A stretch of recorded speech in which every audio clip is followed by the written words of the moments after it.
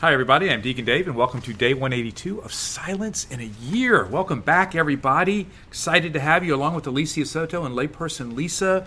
And so I believe, Alicia, you've got a great word for us today. I do. The word is profundity? Profundity, which means deep insight, great depth of knowledge or thought. And the title is The City of Mind.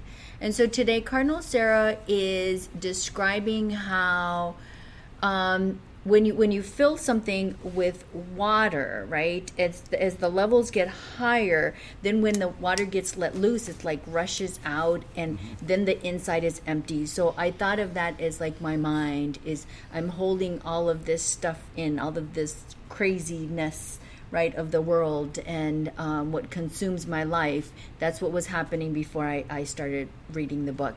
And then after I started reading the book, I flushed all that out and my mind was empty.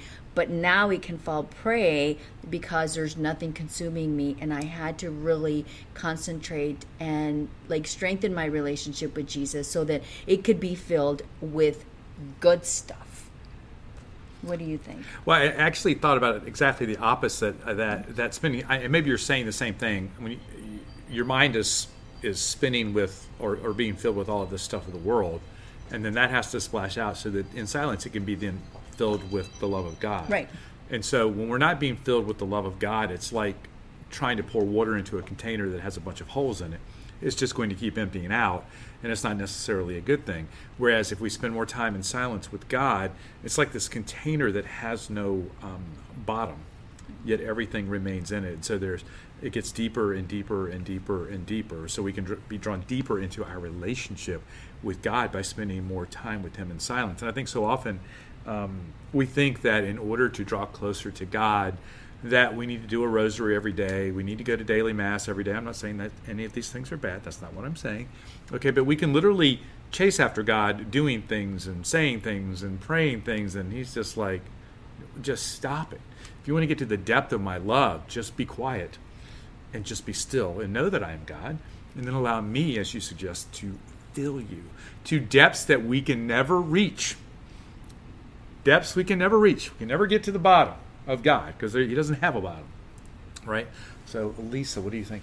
Well, I was just thinking how I think the more we spend time with God, the fuller our pool is filled. So it made me kind of think of the fruits. Like, I think we're more filled of the fruits when we have that time with God. And when we're not spending that time with God, then the wall...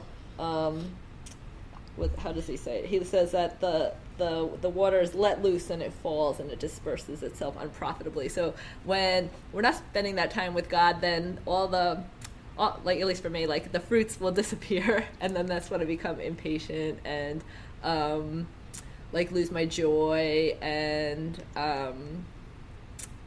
just get irritable. So. Well, just think about it. We often limit the size of our container. Right? So like, okay, I have a container and I'm going to allow God to fill my container up to, this level inside of my container. Well, there's two things. Number one, not only can you fill your container up, your container is actually way bigger than what you think it is. It's just an imaginary container sitting inside this much larger container, right? Because Jesus said to the apostles, you're going to do these things that I'm doing and greater things, right? Mm-hmm. And so we limit the depth of God in our own lives and the things that He can do through us by making our container small, Lisa. Mm-hmm. And what we should just do is realize that God can just continue to just pour Himself into who we are, and that we can... You're a perfect example, right? 8 years ago, your container was very small, right? Mm-hmm. Now you have to keep changing your container out because it's overflowing, right? Because there's always a much bigger container. And once we like let go of the smaller containers, then it's just you're just being just constantly filled, right, in this beautiful way that's never ending by God. Alicia. No, I was just thinking about how you don't know the depth of God's love and ability through you until you actually open up and make room for Him in that container, in that bucket. Because once that starts happening, then Lisa, like you have to keep changing out your containers, but you don't know that until you understand his depth. And you won't understand his depth until you build that relationship with Jesus. You understand how much he loves you, and you understands what you're capable of doing. And whatever you think is God, well, then that's not it either. So whatever you think your understanding is, God always has more for us. There's always a deeper place and I think that's what Cardinal Sarah is saying. There's always a deeper place where he can take us. The reality of it is our souls are a container without any depth, right? That the Lord can just constantly be filling us, and we can receive as much as he's willing to give us, Lisa. Well, and I was thinking, like, the more time we spend with God, the more profundity we gain of him. And our gift of wisdom and knowledge, I think, fills up as well. And when we spend that time with him, that's when we get that transformed heart. And so that we are more intimate with God, and then that just flows out in the sense that we see people differently, and we deal with people differently, and we interact with people differently than if we were not spending that time. Yeah, that transformed heart is a good choice of words, Lisa, because as you were saying that, I was thinking, when I first started my career of working, I didn't know anything.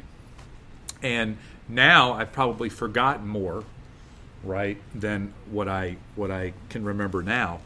But what's so amazing is when you've worked for 30 years, there's a depth of knowledge, a depth of understanding that just becomes a part of who you are. And I told Lisa the other day, I said, I can see this in you, Lisa, that there are things now that she's talking about, Alicia, that have just become a part of who she is. So there's this depth that God is creating inside of her because she's spending time in silence, because she's crossing the chicken line, because she's not afraid to throw out the smaller container and go to the next size container, however we want to look at this. But as you continue to do that, so many things become just a part of who you are that you can't imagine that nobody else that they don't even know this, because it's just, to you, it's just simple now. But yet God has so much more for us. Alicia, what are you thinking? Mm-hmm. Takeaway question. So how deep is God's knowledge of love in your mind? Let's pray in the name of the Father, and of the Son, and of the Holy Spirit. Amen. Amen. Lord, you are like a fire hydrant with an infinite supply. Help us to be open to receiving all that it is that you have for us in our lives. And I ask that you bless everyone in the name of the Father, and of the Son, and of the Holy Spirit. Amen. Amen. Bye. See you. Bye.